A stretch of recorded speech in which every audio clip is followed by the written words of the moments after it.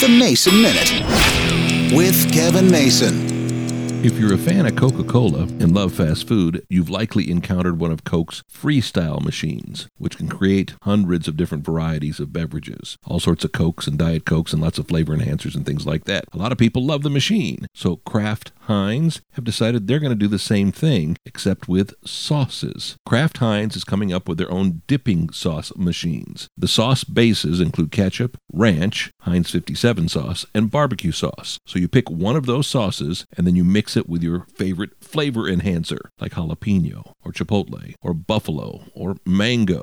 And then you can have the intensity of the flavors from low to medium or high. The prototype is being displayed this weekend at the National Restaurant Association show in Chicago. It's going to be interesting to see how fast these roll out. I've talked about fast food and kids and ketchup and how much they love it, but adding flavor and adding enhancers to it, this could go crazy.